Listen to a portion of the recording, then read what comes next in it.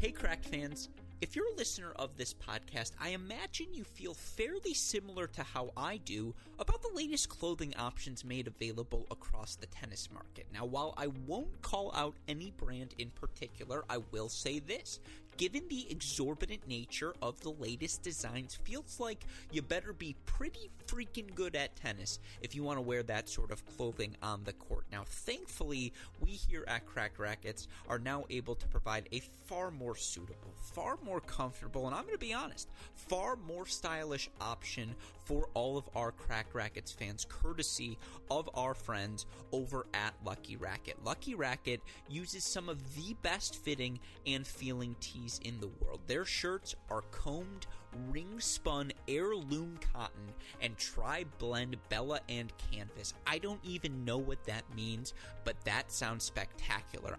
So, how can you get yourself some Lucky Racket gear? It's simple. Just go to their website, luckyracket.com. That's LUCKYRACKET.com, and use our promo code CRACKED15. If you do, you'll get 15% off all of your purchases. That means 15% off the shirts, 15% off all of the incredible swag offered by our friends. Again, that's luckyracket.com. The promo code is CRACKED15.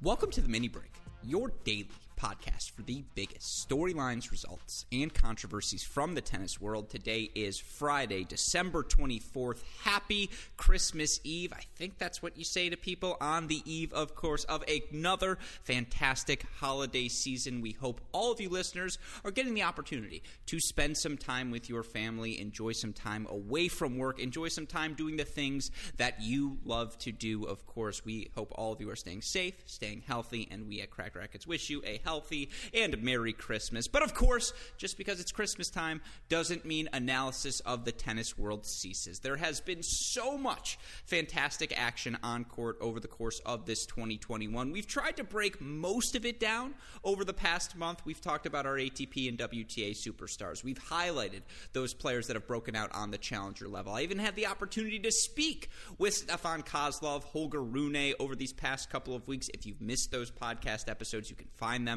on our website, crackrackets.com. But of course, what is the subject most near and dear to our hearts? It will always be college tennis. And look, as of recording this, we are less than a month away from the first dual match of the 2022 season. It is crazy to say that fact out loud, but folks, we are inching there, slowly but surely, closer and closer to the start of another exciting season. And with that in mind, to help amp all of you up for the 2022 college tennis season, of course, we've done our College Contenders series. We've reached number 5, I want to say. I think our number 6 episodes have been released, so we're halfway there. You know the teams that may stand out the most here in the 2022 season. I'm trying to speak with every Power 5 tennis coach as well. You can find all of those interviews over on the Cracked Interviews podcast feed. But of course, a subject we have discussed a bunch on both our GSP episodes and with the various coaches we've spoken to is the plethora of pro success we've seen this fall from collegians competing on the pro tour. And look, part of that may be a byproduct of the fact that there are just more ITF events now on college campuses than ever before. Part of that may be a byproduct of the depth we see in college tennis. Certainly coach after coach after coach speaks about how the depth in the sport has never been better. But maybe, just maybe, we've got a couple of standout performers right now competing in the collegiate ranks, players we should keep our eyes on as they begin their transition to the pro tour. Of course, on today's episode, we want to break down all of that collegiate success on the pro circuit, talk about the collegians who stood out the most, the teams that stood out the most this fall. And if you're going to do that, there's only one man you can bring on the show to help you do so. Of course, you know him as returning champion here on our Cracked Rackets podcast, the writer and founder of the No Ad, No Problem blog. Of course, you may also know his work from our website, crackrackets.com. He doesn't know who the Beatles are. We love him nevertheless. Of course, it is my friend John J. Parsons. Jay, welcome to the Mini Break podcast debut. How are you doing today, my friend? Well, I was doing well until you threw me under the bus. I should clarify. I know who the Beatles are. I couldn't name all of the Beatles. Yeah. That's a very important distinction. I don't know. Can you sing, like, if I was like, help, would you be like, I need somebody, help? Like, Nat, you're like, okay, I got the songs down. I'm familiar with that song. So if I said, like, shake it up, baby, now, shake it up, baby, what would you be doing? Running scared. Twist and shout? Oh my gosh, we are going to have to do a full cultural digest. Well, we'll get to it. That'll be my Christmas gift to you. I'll send you the best of the Beatles. But no, again, the reason I wanted to have you on the show today specifically as well, of course, is you wrote all about the Collegians and the success they had on the fall for the No Ad, No Problem blog. Of course, it's called Collegians on the U.S. Pro Circuit Fall Recap. I think it's, do you know who Rob Smigel, the comedian, is? Anyways, even if you don't, he used to say, look, why are you hiding a joke in the title of a joke set, whatever it is? Just tell the people what you're reading. I love your title. It's literally, look, here's the Collegians on the U.S. Pro Circuit. Here's the success they had. I mean, obviously, it was a hell of a fall for the Collegians. Yeah, and there's probably more caveats in there that we should establish up front, because I did have some DMs once this was released. But yes, so we are looking at September through December success in U.S. pro events. So up front, one glaring omission: Liam Draxel, who you recently had on the podcast, won 2 back-to-back 15Ks in Cancun, Mexico. That would be a result that is unfortunately not captured here. So I focused on just the U.S. events. So want to get that caveat out of the way, as well as just main draw singles. So ton of Collegians in qualifying, limited to main draw singles event. So with those caveats out of the way, yes, a ton of success on the fall. And one of the things that was really interesting to me is, you know, as we started kind of going through this fall season, both with the college and on the pro side, it had been a while since we had a full fall season, right? We didn't really have a full fall season 2020. Certainly there were not many pro events, if any. It's kind of been since 2019. And at the time, back in September, I forgot how difficult it was to follow the fall, whether that be the college results or the pro circuit results. And so as I started kind of looking through the draws and the ITF website, there was no good way to just capture like who's playing this week, how are they doing? That didn't exist and still doesn't exist for just like pure college results. And so I was like, all right, if I'm doing this on my own and kind of perusing like who's having good success, might as well document it. And so that kind of snowballed into, by the end of, we'll call it this fall, I had a full host of, results that I thought was interesting enough to kind of recap out. And so if no one followed the fall results, we're here to kind of walk you through the recap of what happened. No, I love that. And again, you mentioned it there, and we'll go through all these caveats, but this is just the U.S. Pro Circuit, correct? Yeah. These are just futures events that happened in the United States. And I mean, if you've listened to any of our Power 5 series interviews, you will hear me talk to all of these coaches about, well, what is the most efficient usage of the fall? How do you ensure that all of these college players are best prepared for the dual match season, but also best prepared for their personal development? Is, playing a hybrid college pro schedule the best way to prepare these players? Is playing a team, hidden dual match the best way to prepare these players? That's the sort of thing we're trying to explore here at Cracked Racquet. So again, your topic here, No Ad, No Problem. Go read it. Collegians on the U.S. Pro Circuit Fall Recap. It's, again, it's right up our alley. That's why we wanted to have you on the show today. And, let's just start with the basics here. Again, and you sort of mentioned it, and I miss Chris Hallior's tab on his website. It's just down right now, but he used to have all of the Collegians, men and women, who are currently in the top 1,000 of the ATP or WTA singles and doubles rankings. I think he did at one point. We don't have that right now up. We will ensure that Chris gets that up by the time the season starts. But again, you look this fall, and I know this is something we talked about on a previous podcast, and it's really difficult to compare because you'd have to go manually through all of the tournaments in 2020, in 2019, in 2018. That said, it did feel like there was a pronounced, I suppose, amount of college tennis success. Now, was it an outlier? I'm not sure. It's difficult to tell year over year, but it felt like there were a bunch of players across a bunch of different levels, different levels of college tennis, not different levels of the pro circuit, but different events, whatever it may be, that experienced success this fall, Jay, and even before we get into the nitty-gritty, again, big picture here, 1,000 yards out view, did you feel that as well as you looked through? Were there names and schools and just players you're like, I didn't even realize they played a Futures event, and it turned out they won 3 matches? Like the Stetson stat you posted, to me, like that epitomizes it. Yeah, and they're one of many non-Power 5. I think for me, it was a very educational process, Sure. right, to go through a draw. And of course, I could pick out the Kingsleys, the Navarros of the world. But I tried to do my due diligence on anyone who was in a draw. And then all of a sudden you saw repeats and you're like, nope, I know you have no college ties versus like, yes, I know you're on the Virginia Tech roster. But I think big picture, I did try and go back to get some level of comparison. And we talked about how difficult that is. But back in 2019, which is obviously the best comparison, pre-pandemic, there were 18 ITF events in the fall during this same time period on college campuses. This time around, there were 14 events on college campuses. And so to me, I think that's a really encouraging stat because there's 2 things clearly at play. 1, we are still in the pandemic. Yes. And 2, when I was looking back at those 2019 series, that was the Oracle Pro Series. Right. And so we're currently in the pandemic, but we're post the Oracle world. And so it was an encouraging sign to me to see that we were still bringing these events on campus, despite maybe not having that financial backing that has been there historically to bring these events to campus. So that was the big picture takeaway for me, was just the prevalence of these. And then just with that comes success. So kind of the big picture stat that I have there in the article is that about a little over half of the events that we're talking about today were hosted on college campuses, but Collegians did about 70% of their winning from those events. So that's kind of big picture, kind of why this matters and kind of the pro results that Collegians can have when you bring these events to campus. Yeah, no, and we'll go big picture here, and I'm giving away the stats. I apologize. I'm not going to give away too many because I really do want to encourage people to go read this. Again, no ad, no problem blog, but you literally lay it out. Headline right away. Tournaments played. Men played 20 different events here in the fall at the state side. Women played 15 different events. 47 men's schools participated. 38 women's schools participated. 121 players on the men's side, 69 on the women's side.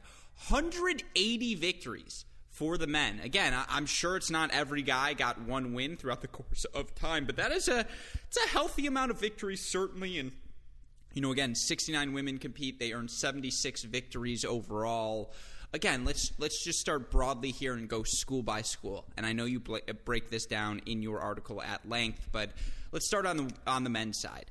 Give me your biggest winners. What schools, what players were doing was there anyone who stood out like they are doing the majority of the winning, or was it pretty well dispersed? Yeah, I mean, Ohio State and Cannon Kingsley, you'll see frequently throughout this article. Ohio State had the most wins overall as a school, and that came from all men. Yeah. So they actually didn't have women competing in the main draw, and Cannon Kingsley won the most main draw matches of any collegian at 15. And so Ohio State had 25, and Cannon had 15. And I forget the exact stat off the top of my head. You can check it out in the article, but essentially the majority of those remaining 10 all came at their Columbus 25K. Sure. So that's kind of like the aggregation of like the takeaway is that Ohio State had a ton of success, in part because Cannon had a ton of success this fall. But then also you look at someone like JJ Tracy, that's 4 wins making the final of their 25K, right? That's going to be a heavy contribution. So you do see themes throughout. Ohio State was number 1. The other school I would call out, just in terms of their success, it's similar to Ohio State's, is Texas Tech. Mm-hmm. Texas Tech was the only school that hosted a men's and women's event. Mm-hmm. And so with that comes a lot of winning. And so those 2 schools stick out to me because they hosted these events. And oftentimes, if you're going to host events, you're often going to see victories there. So you start to see a correlation between that. Yeah, no, I wish I had this article before we recorded our Ohio State-themed episode, because we already did them in our College Contenders men's side of the series, and you just talked about all of the success they had in the collegiate side.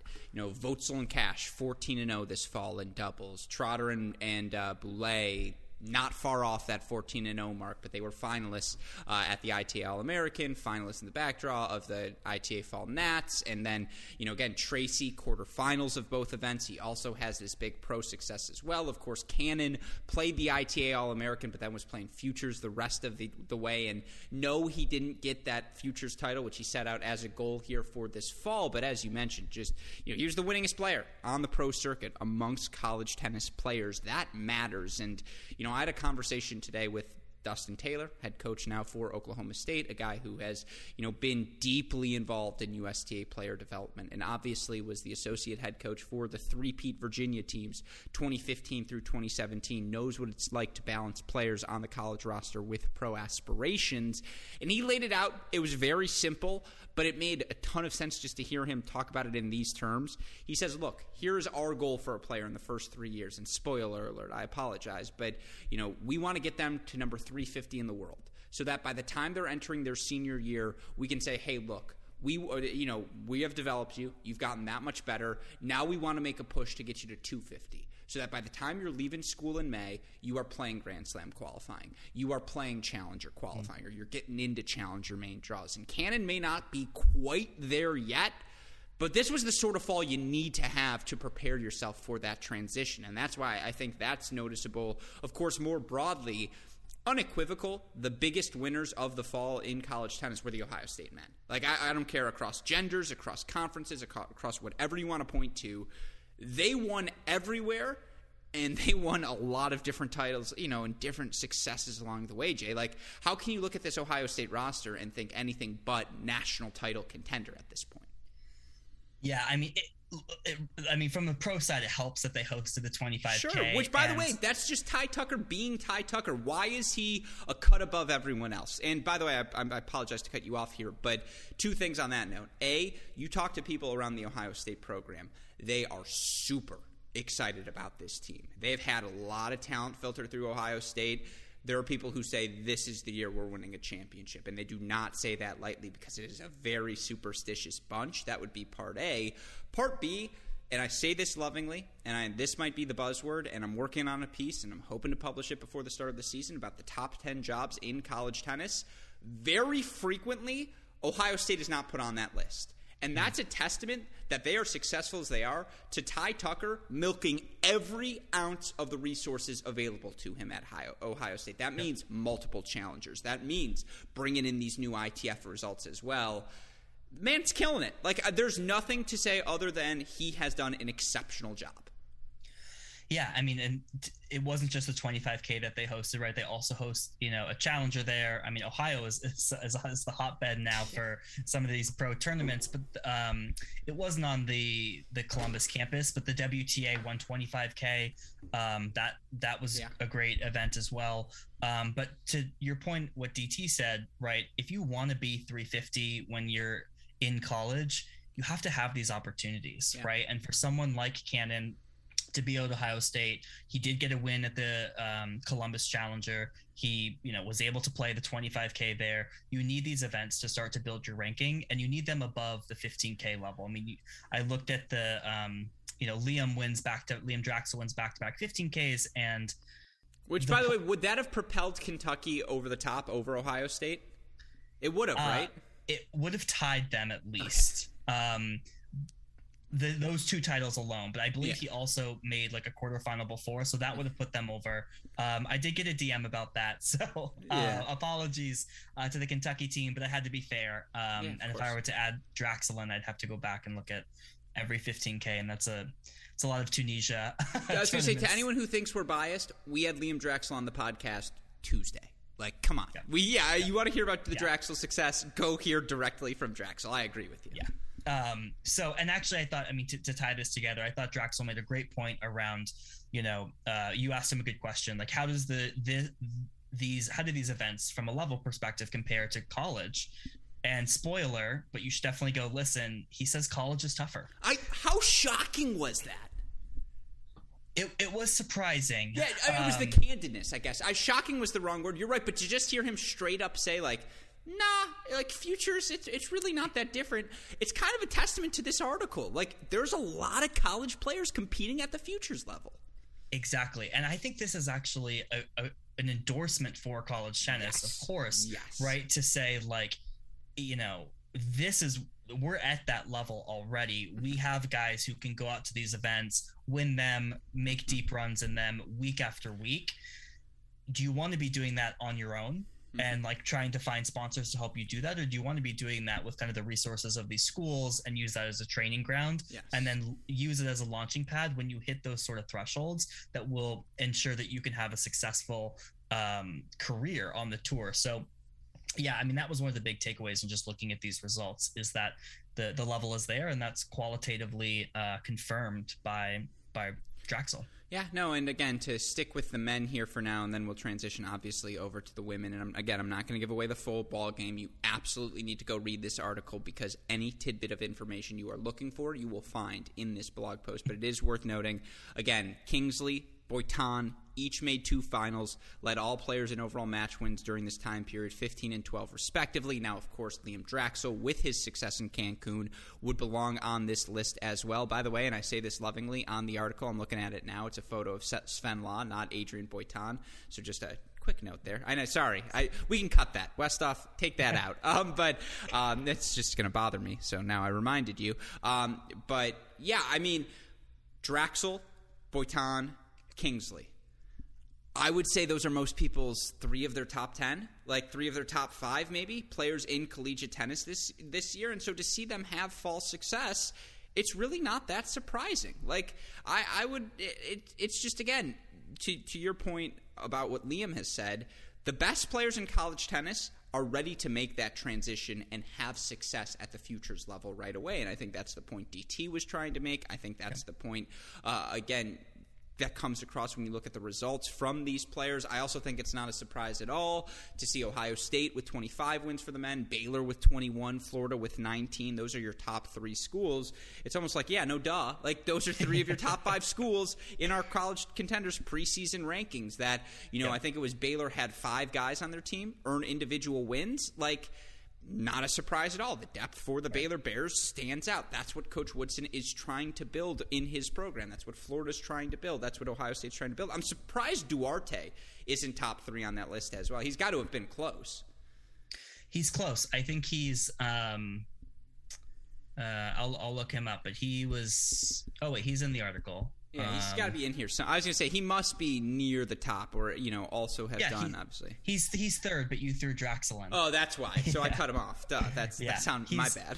Yeah, Vale and Draxl are tied when you just look at the U.S. events. They won 9 matches each. Gotcha. Yeah, I mean, he was excellent. And, again, to break it down, Kentucky, 15 wins. We talked about their depth in our college contenders preview. We talked about the talent they have. Obviously, with, you throw in college wins as well that Diallo earned throughout the fall, that, Mercer and whomever he was playing with, not Musatelli, Mercer and Lapidat earned throughout the fall as well. I know that's doubles, but yeah, that's why they're really successful. I will say this. East Lansing. Yeah, exactly. Two schools jump out to me, first of all, though, on the men's side, and then we'll move on to the women. Wake Forest, 11 matches won, 4 players played. Does that include Henry Squire? Did you throw him on this list? Because I don't think he was competing in America. And so, that was an outlier. That stood out. It doesn't include Squire because he was playing internationally. Yeah. But, you'll recall Nava made the final of the 25K in Austin. True. As a qualifier. So shout out to him. That was one of their big results. And then Body made the semifinals of the 25K in Columbus. That's what it was, the Taha result. Good call. Exactly. So Nava and Body, both had some good results. And they also played in Ithaca as well. So that's kind of where the accumulation came from. And then, of course, Cornell hosts in Ithaca. They get 7 match wins, 4 players. I imagine the majority, if not all of them, came at that ITF that they hosted, of course. The interesting one, North Carolina, 6 wins, 1 player. That 1 player may not even be coming back to campus this year, but shout out to you, Rinky Hijikata. Again, there's a bunch more nuance. You can go look by individual matches won. You can go look by individual events played. All of these different things available within the article to put the final bow on the men.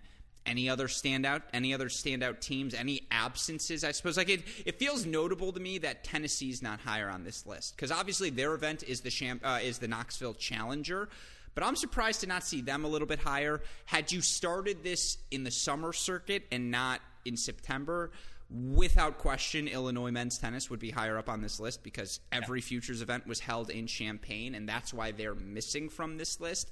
But as I go through our preseason top 8 in my head, Tennessee's the only one really I'm surprised not on this list of names. I'm going through, I'm thinking all the teams 6, 5, 4. Texas, I suppose, as well, a little limited, particularly given all the Futures events held there, but I think that was due to injury. Yeah, I think that was due to injury, right? I mean, Spizzirri did make the semifinals there. Sure. They had a few other guys. Cleve Harper had been competing down in Mexico with Draxel. They had some double success. And Clement had success just internationally. Or not Clement, whoever the new guy is. Oh, at Texas? Yeah. Bailey, not Clement. Yeah, he won the 15K, but I think that was internationally. Yeah.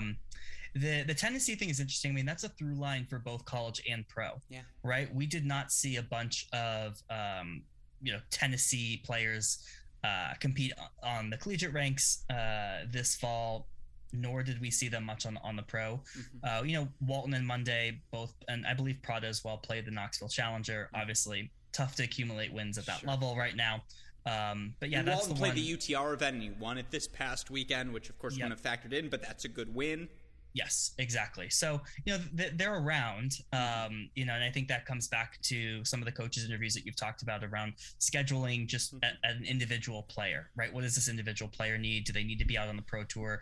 Do they want to be in college? All that sort of stuff. Yeah, and it's also worth noting, again, they were really banged up this fall. You look across the board, Walton dealt with injuries. Prada was in a boot for a while, and you know what you're getting with HUD. You don't know what you're getting with Mitsui. So, it wasn't a shock to see Mitsui play a ton of college matches this fall as opposed to playing Futures to kind of, get the repetitions under his belt. So I explained that. The other one, the other one worth noting, Antoine Chavink.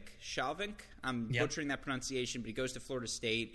I think he's got the highest UTR in all of men's college tennis right now. He is 5th on your list of wins, 6 matches won in 3 total events. Ben Shelton 6, Nava 6, Hijikata 6. It's worth noting that Chavink, again, with those, he's the number 1 UTR. You think, outlier, why is he up there? Well, that's why, right? Yeah, I mean, he came in with the highest UTR, right? So it's not really much to do with It's really just, I meant broadly, it's the pro success. It's this is a guy who's had plenty of pro success already. Yes, exactly. Mm-hmm. And so, all right, well, that's where we're at with the men. Any final takeaways? Am I missing anything? Obviously, go read the article again, but any other men's outliers? Shout out Stetson. Are we going to give them 13 schools had non-Power 5 schools had both men's and women's players win matches, and Stetson University was the only non-Power 5 school on that list. Shout out Stetson, man. That's freaking awesome. Yeah, that was one of the more fun parts about doing this article was kind of finding those hidden gems. And Stetson was one of those, and I thought that was a fun stat. There were 21 non-Power 5 who competed. So of the 64 schools, 21 were non-Power 5. Mm-hmm. So that's pretty good numbers there. No, that's freaking awesome. I love to hear that. Well, all right, those are the men's takeaways. Let's hop over to the women's now. Take me in whatever direction you want to go, Jay. Who were the standout performers? Who were the standout schools? Well, it kind of starts and ends with Emma Navarro,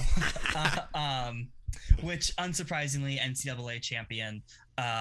She had a really good fall. I mean, to use some of DT's, thresholds, she's there, right? 100%. She's, 230 in the world. She won her first pro title at the 25K in Orlando. Which let's come back to Orlando in a second. She won her first title there. She made quarterfinals and round of 16 at several 60K and 80K events. So just a really solid fall for her. She obviously didn't play the fall on the college side, so stand out for her for sure, but no surprise. The one other person, there are obviously a lot of standouts, but one other person that I had called out here specifically was Alana Smith of NC State, just because she had gotten a few wild cards into kind of the 60K, 80K level, and she had some really good results. Either that was coming through qualifying or winning her first round match. So she made the round of 16 at, I believe it was Macon. Could be wrong about that, but she did make a round of 16 there at an 80K. So that was definitely one who stuck out. McCartney Kessler, she was top 5 in the preseason ITA rankings of Florida. She took the fall off to play pro events. She was the one player outside of Navarro who made a final. So shout out to her. Definitely a standout. Yeah, no, again, there's you mentioned it, Anna Hurdle comes over for Georgia. We didn't get to see her, I feel like, play much college tennis this fall, but certainly, 3 wins for her, you'll take it. I thought Kylie Collins looked good across the board in both the collegiate events, and, she earns 3 wins now. She plays 4 different events, so 3 wins, 4 events, obviously not a ridiculous amount of success, but I thought enough success to just think, all right, she's ready to take another jump here this fall or this spring. And yeah, it's really interesting to me. 2 schools I think stand out in particular on the women's side. Florida, who respectfully, and Coach Thorquist is coming on the pod, I think, early next week, and obviously we know what Florida historically and early in the 2010s, late aughts, was how they were performing from a team level. But we can also be honest. The Florida women have underperformed the past 4 years. The Florida women have not been the standard that they have been held to. And so it's worth noting on the women's side this year that, again, Florida's able to get 5 wins. And, yeah, Kessler, I think, is responsible for all of those wins. But, still, again, that they now have that standout performer has returned. That feels notable. The other one that just you have to mention here, and I know you pointed it out, but and I believe it's in the article, most women's wins.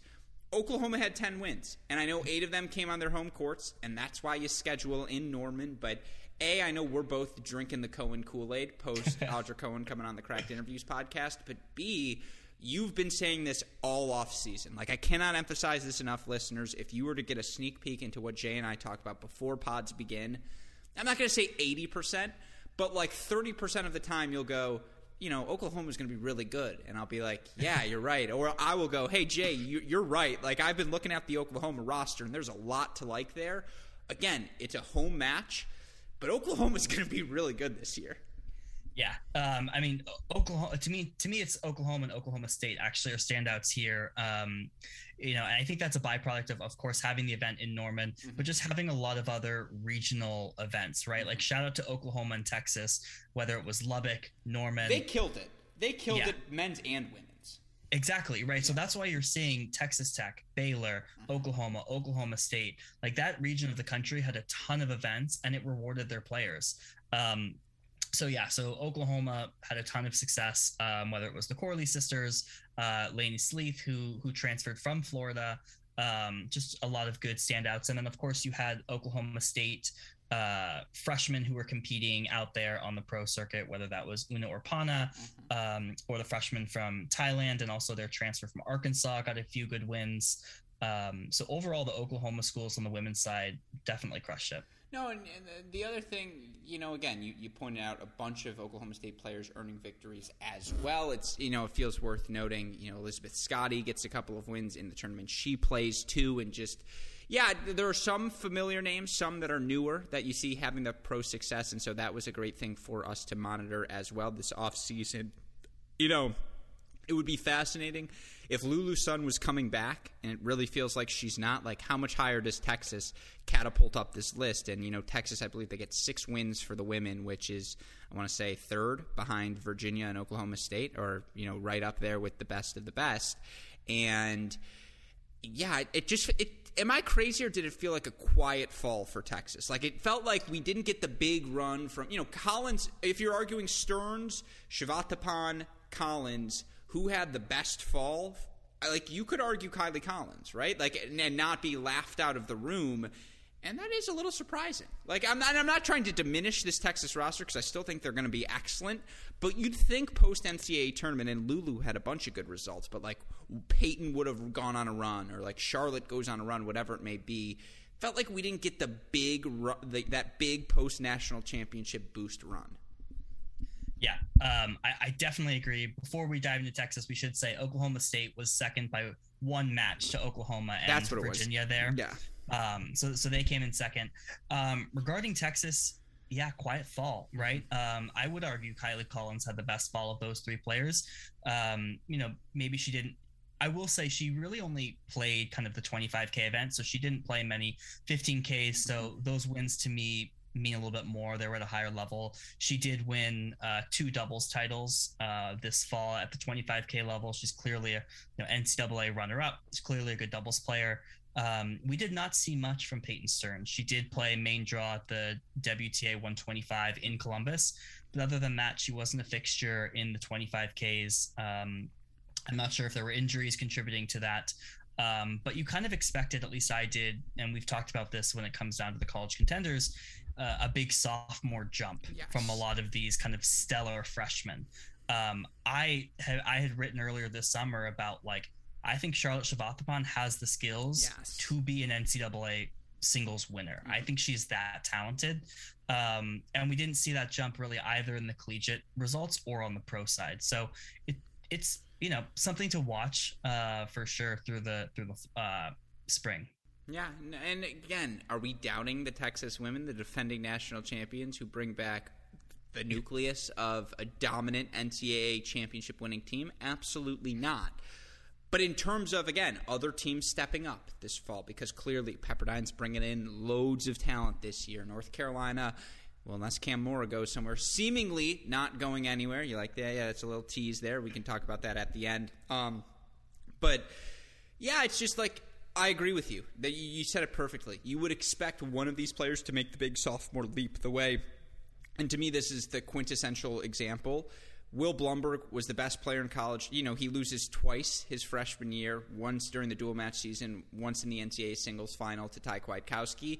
The next year, and I'm not trying to be rude to everyone else, but he was so much better than everyone else throughout the course of that 2018 season, where it was just kind of like, okay, Will's the guy now. To your point, it feels like Peyton, Kylie, Charlotte, they've all got the talent. And I actually think Kylie is the one who's just got the attitude to be the player to beat. Just, again, she's got that edge to her, that FU to her that I think the best ones all have. I'm not saying that Peyton and Charlotte don't. I just think Kylie's got it in spades. And so you're right. I would have expected a bigger fall from that group of players. And just, again, whether it's injuries, whether it's just whatever it may be, we didn't quite see that manifest itself this year. That said, it's not a surprise to see the names at the top of the women's list. Maybe Oklahoma State surprises you a little bit, but, they've got a lot of talent on the roster, and they do a really good job of scheduling to put their players in opportunities to have this sort of success. So, again, it's a credit to Coach Young, what they're building there. He's made his philosophy very clear. He's going to try and get his players all these opportunities. The stats suggest those opportunities are bearing fruit. So I think that's really smart as well. I'm surprised North Carolina only had 3 matches. I would love to see, and I'm sorry for giving you a homework assignment here, Jay, but combined college wins and pro wins as well, because North Carolina only having 3 women's wins, that just feels, and they're all from Elizabeth Scotty, like that just feels dramatically low. I mean, it does and it doesn't, right? Like, it comes down to scheduling, right? Like, sure. we think about, like Pepperdine is nowhere on this list, right? And none of us are going like, wow, Pepperdine, where are they, right? Well, they just didn't prioritize playing these pro events. They weren't accessible to the region. We've talked about, I think Texas is notable just because the events were all there, right? There were events in Austin. There were events in Oklahoma.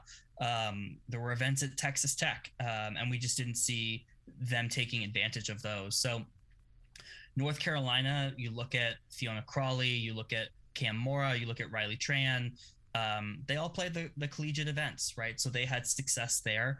It clearly wasn't a priority to kind of go out and play these 15Ks or 25Ks. And I think that probably makes sense. You're looking for a big sophomore jump from Crawley and Tran. And so to get those reps, over and over, I think is probably the right move for them. So I'm not that surprised. I'm not sure, thinking back, I'm not sure playing these events in the fall has been a big priority for North Carolina. Mm-hmm. So, I don't think it's anything to be concerned about. Yeah, I guess it's just for me, and again, given the success Mora's already had in college tennis, given the success Crawley's had, and, we see Elizabeth Scotty earning victories as well. I just thought, maybe they'd dabble more on the pro circuit this fall. Maybe, some of those players would be ready, but you make a really good point there that given you lose that nucleus, Davitella, Graham, Jones, you want to get a bunch of college reps in, just get everyone comfortable moving forward. So, yeah, I mean, it makes sense. I think it's worth noting. I feel like Chloe Beck, Georgia Drummy, Kelly Chen, like I would have expected maybe them to play a bit more pro tennis. I think Duke gets 2 wins here. And obviously, again, I just feel like that number's a little low. I can't explain it. I'm just shocked the way Winston-Salem puts forward all these pro events for the men in that Carolina region. I'm surprised there's, for lack of a better term, no sugar daddy school for the women's side where it's just like, hey, we're going to be providing all the pro tournaments here in this Carolina region. Don't worry about it. And like Georgia doesn't do it, South Carolina doesn't do it, North Carolina. I think NC State does a really good hidden duel event or invitational that draws a lot of really good collegiate schools. That's not a pro event, but I'm surprised there's not just a big, Raleigh 25K. Well, there is. It's called Charleston. Oh, right? Duh. But that's in the fall. I guess I'm surprised they don't do more in the fall as opposed to the spring. I think that's totally fair, right? Like that hub is there. Yeah. It is Charleston. Very good call. I can't believe I blanked out. Yeah, but you're right. It's just not present in the fall. The ones that you see in the fall are centered in South Carolina, whether that be Hilton Head or Florence. But certainly there could be more events in that region, which again, you've talked to these college coaches in the fall, like managing the travel schedule is difficult. So I can just imagine, to travel with 1 or 2 players to a 15K in Lubbock, pretty difficult to do from kind of the Atlantic coast. So maybe if there were more events there, and that was the one Scotty played, she played one in South Carolina. So maybe it's really more about accessibility. Maybe what do? You put the Charleston 25Ks, which are all around the big event as well. The thing is, they have all the setup for the big event, so they're like, let's just keep playing. Like, let's keep the facility open for a couple weeks longer, and that actually makes a ton of sense logistically. And like, I'm not going to be the one to tell Ben Navarro how to spend his money because clearly he knows what he's freaking doing. But yeah, like it is just surprising that there's no base there. You're right that the Charleston 25K circuit doesn't exist in the fall. It's a little surprising. Yeah, well, let me zag on this. Ooh, good. I will say, because I do think Charleston is also hosting like the larger events too, right? They actually host WTAs, 125s, 250s, 80K, right? Yeah, right. So like, that could be their priority. Sure. They want more points for Emma. But let me zag on you because the hub for that should be Orlando. Okay, here we go. You said we're getting back to Orlando. Is this us getting back to it? This is what I meant. Okay, good. And I, you can search JT tweets tennis Orlando. I did actually a lot of research on this earlier this fall around just the lack of playing opportunities in Orlando. I mentioned Emma Navarro winning her 25K there. That was one of 2 25Ks that they hosted the entire year. They hosted 1 challenger. I cannot think of a good reason why there isn't more 15Ks and more 25Ks kind of continually always on in Orlando. If that is going to be the home of U.S. tennis, that should be where these pockets rise up. It is a training base for so many of the U.S. pros. The courts are there. There are 100 courts. You look at these other countries who are doing it very successfully. I think that needs to be a priority for the USTA, and it would really advantage a lot of these collegians who could do a training block there during the fall. You nailed it. I know they play hidden events there for wild cards in the summer. Turn the cameras on. Like, are you kidding me? Let us watch. I agree with you. It's like the best hidden tournaments in the world happen that fall. And, like, ask anyone in those circles how good J.J. Wolf looked during that time. Or ask them, the jumps. Like, everyone says 2 people really stood out this fall. Obviously, Ben Shelton, and we saw that result manifest itself on the pro circuit on the men's side. But, like, they'd say Steph Dostin. They're like, when he was healthy, oh, man, was he playing good this summer. It's just like, show us. Put it in. You're right. Like, you have the entire collegiate center. You have all of these. You've got green clay. You've got hard courts. You've got everything at your disposal. This is supposed to be the hub of American tennis. And look, if the money was there, I'm sure they would do it more frequently. And that's the dirty secret is right now you go look at the USTA finances. It's not exactly the best it's ever been. But to your point, make it the Orlando series. Make it the Orlando circuit. Give some investment for fans. And again, consistency is always the key. You can't just do it one-off. You can't do it, we're going to have one 4 weeks from now, and then we're going to have one 13 weeks from now. And these random occasions, let us know, hey, and if you tell these coaches in advance, look, we're playing pro events in Orlando all November. Get your kids signed up, because otherwise they're not going to be able to get in, and this is the best opportunity. You nailed it. If you're going to be the home for American tennis, be the home for American tennis. Double down on this Orlando series. And that's not to say it's not coming in the future, but I completely agree with you. It's just like, yeah, it's great all these college campuses are hosting events. They don't have to use competitive dates. It's right on their home, courts, et cetera, et cetera. But the place to do, there should never be a decrease in the amount of pro opportunities available in a country, or ideally, particularly in a country like the United States. And with the availability of Orlando, with the lack of COVID regulations in Florida, let's just be honest here, you could host events whenever. Like, you nailed it. Yep. Yeah, exactly. There's no ZAG available is the problem. It's like, I disagree. They shouldn't host it in Orlando. It's like, no, you nailed it. Like, they absolutely should. Yeah, and that came through. I mean, I mentioned kind of a fire tweet storm I did. The thread? Oh, I remember the thread. Yeah, the thread. But that came across doing this as well. It's just like, there's just no opportunities coming from like the USTA. And I'm not saying take any of these opportunities away from college campuses. Keep them all, right? But add them. Yeah. And I think that gives you kind of that tournament focus in certain regional areas that you're potentially looking for. This is not a Charmin Ultra Soft situation. Less is not more. More is more. Like, I agree with you. You know what's better than 14 tournaments? 18 tournaments. It's better than 18, 22 tournaments. And so, to your point, I completely agree. Now, to talk about the women's side and put a bow on this conversation, Pepperdine opting to play no pro, really not play many pro events. And they played plenty of college matches. Like, Lisa Czar got, I will say this, 5 top 40 players in the ITA rankings. And the ITA December rankings are a reflection of who had the most college success in the fall. Good strategy, bad strategy by Pepperdine, in your opinion? I mean, obviously, we won't find out till May, but is that the approach you would have taken, Jay? I think it's tough to say. I think the one takeaway that I've gotten from not to kind of split the difference here, but one of the things I've heard from these coaches is the fall is really about tailoring it to the individuals. Yes. And so it's tough for us to say what these players need. Someone like Lisa Czar, I think it's awesome that she was able to get all of these wins in the fall. She's now super confident going into the spring. Would that have happened had she bifurcated her schedule and played some 25Ks? Like, probably not. The other thing is, you look at the events in California, 1, there aren't many. 2, they're at a much higher level. You're talking a 60, 80K. So it's just difficult to get in. So do you travel to Lubbock, or do you play kind of the ITA regional? I think it's a great opportunity to play those events. The other thing is that, they have, 2 new players in Janice Chen and Vicky Flores who are transfers. I think it's probably really important to have those players on campus this fall. Particularly, they also bring in freshman Savannah Brodus. Like, that also goes a long way, right? Like, to use your quote, right? Like, the teams that love each other the most win the title at the end of the year. And it's probably a little bit tougher to love each other if you don't see each other. They say absence makes the heart grow fonder, but maybe not in this case. Yeah. And so I think there's probably a lot of benefit to keeping the team whole during the fall, particularly given the dynamics. Yeah, and for the record, and I'm only as wise as the last coach I interviewed, clearly. That's where my brain is just at this point of the year. But, that's a Brian Boland quote, just so everyone is clear. I wish it was my quote. It's not. It's a Boland quote. But I had the same discussion with Dustin Taylor here today, and his philosophy was like, we did not care about the tennis this fall. It was like, yeah, of course we cared about the tennis. But right. we have 9 new students on the roster, and we had 1 returner, so it's all new teammates to each other.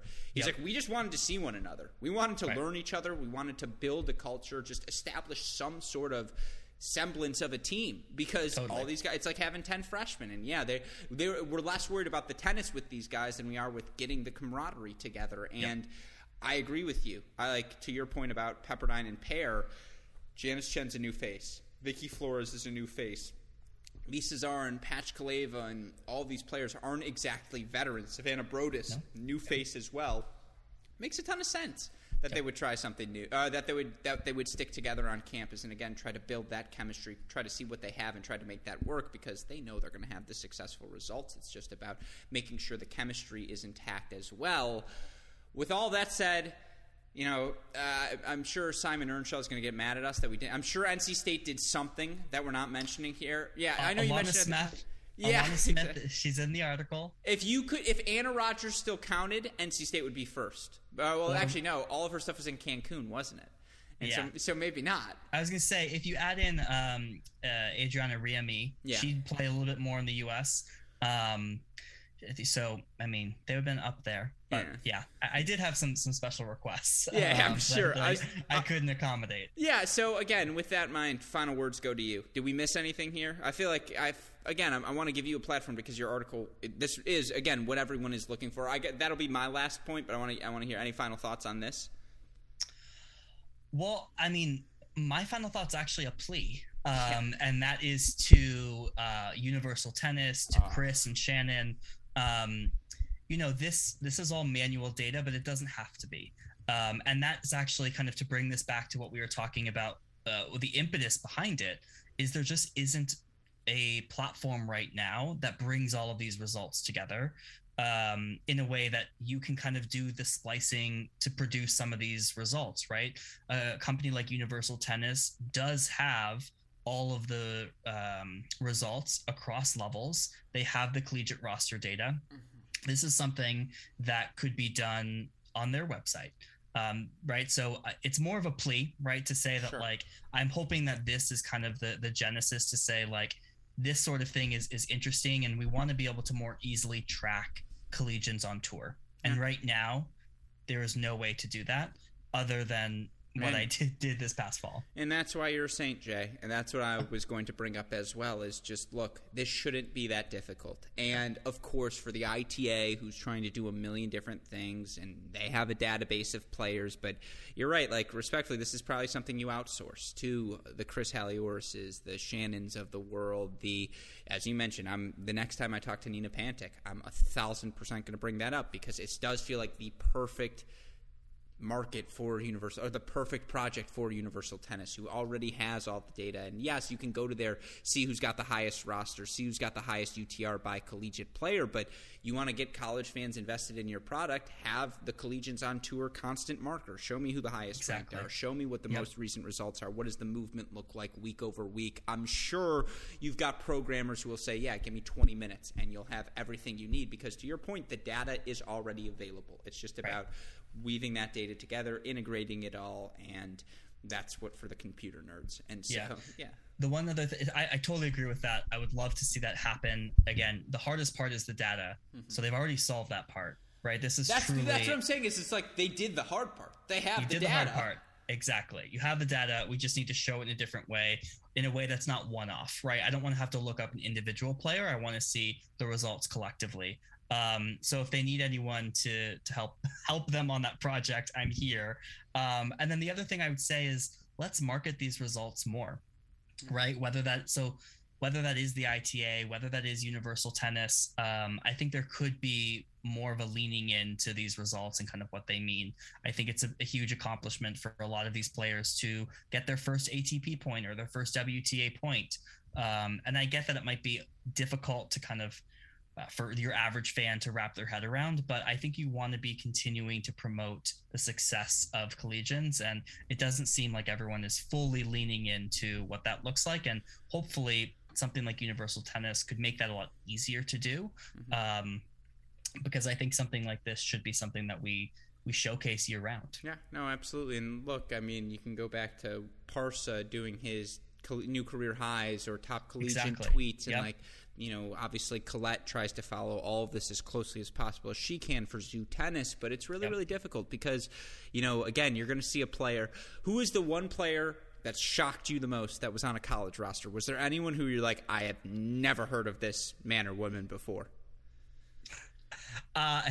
There were several. The one that is sticking out to me, and I'll pull up her name just so is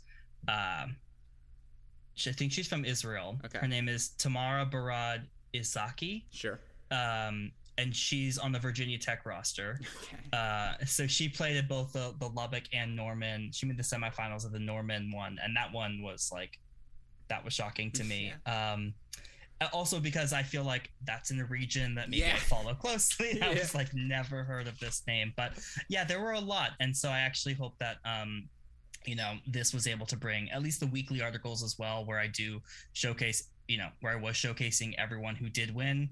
Everyone got some sort of shout out, maybe not in the recap, but at least in the weeklies. So yeah, there were a lot of good results. No, and again, you're a godsend for doing this, Jay. So no ad, no problem, no-ad, no problem.blogspot.com. You can find Collegians on the U.S. Pro Circuit, fall results. Again, all of it compiled. More stats we haven't even mentioned yet on this podcast available there. Of course, you can read Jay weekly there as well. You can read him on our Crack Rackets website as well, as he breaks down our top 10 women's teams heading into the 2022 season. With all of that said, I hope some listeners didn't tune out immediately after the intro, because I have felt incredibly rude since that moment. I didn't ask, give me your Christmas plans. How does John Parsons kick back and enjoy himself the end of the year? Well, I'll be in Hawaii, okay, so beautiful. I need a good backlog of the coaches' interviews to come out. I don't know what the schedule is, but I'm sort of caught up, so keep me fed. But no, I'm looking forward to that. It'll be a nice week there. And other than that, we're just kind of staying local for the holidays. I recorded Matt Roberts and Dustin Taylor today. I've got many a coaches not to be named on Monday, Tuesday. I told my parents, I was like, Tuesday, you're not going to see me. I was like, I love you both. I'm here. I'm still working. As Jay said, I'm still pursuing my passion. But I was like, you're not going to see me, because I have 6 interviews scheduled that day, because, I got to crank them out for Jay, who wants to listen beachside in Hawaii. And my mom goes, oh, you're going to love this. She'll hear this. She goes, oh, my God, Jay does listen. She was like, I'm so happy that there's someone on a beach listening, Alex. She's like, you are making his day. I was like, Mom, he's a contributor now. I don't think I'm making his day. Like the veneer is shattered once you've seen my face and you've done these podcasts with me. But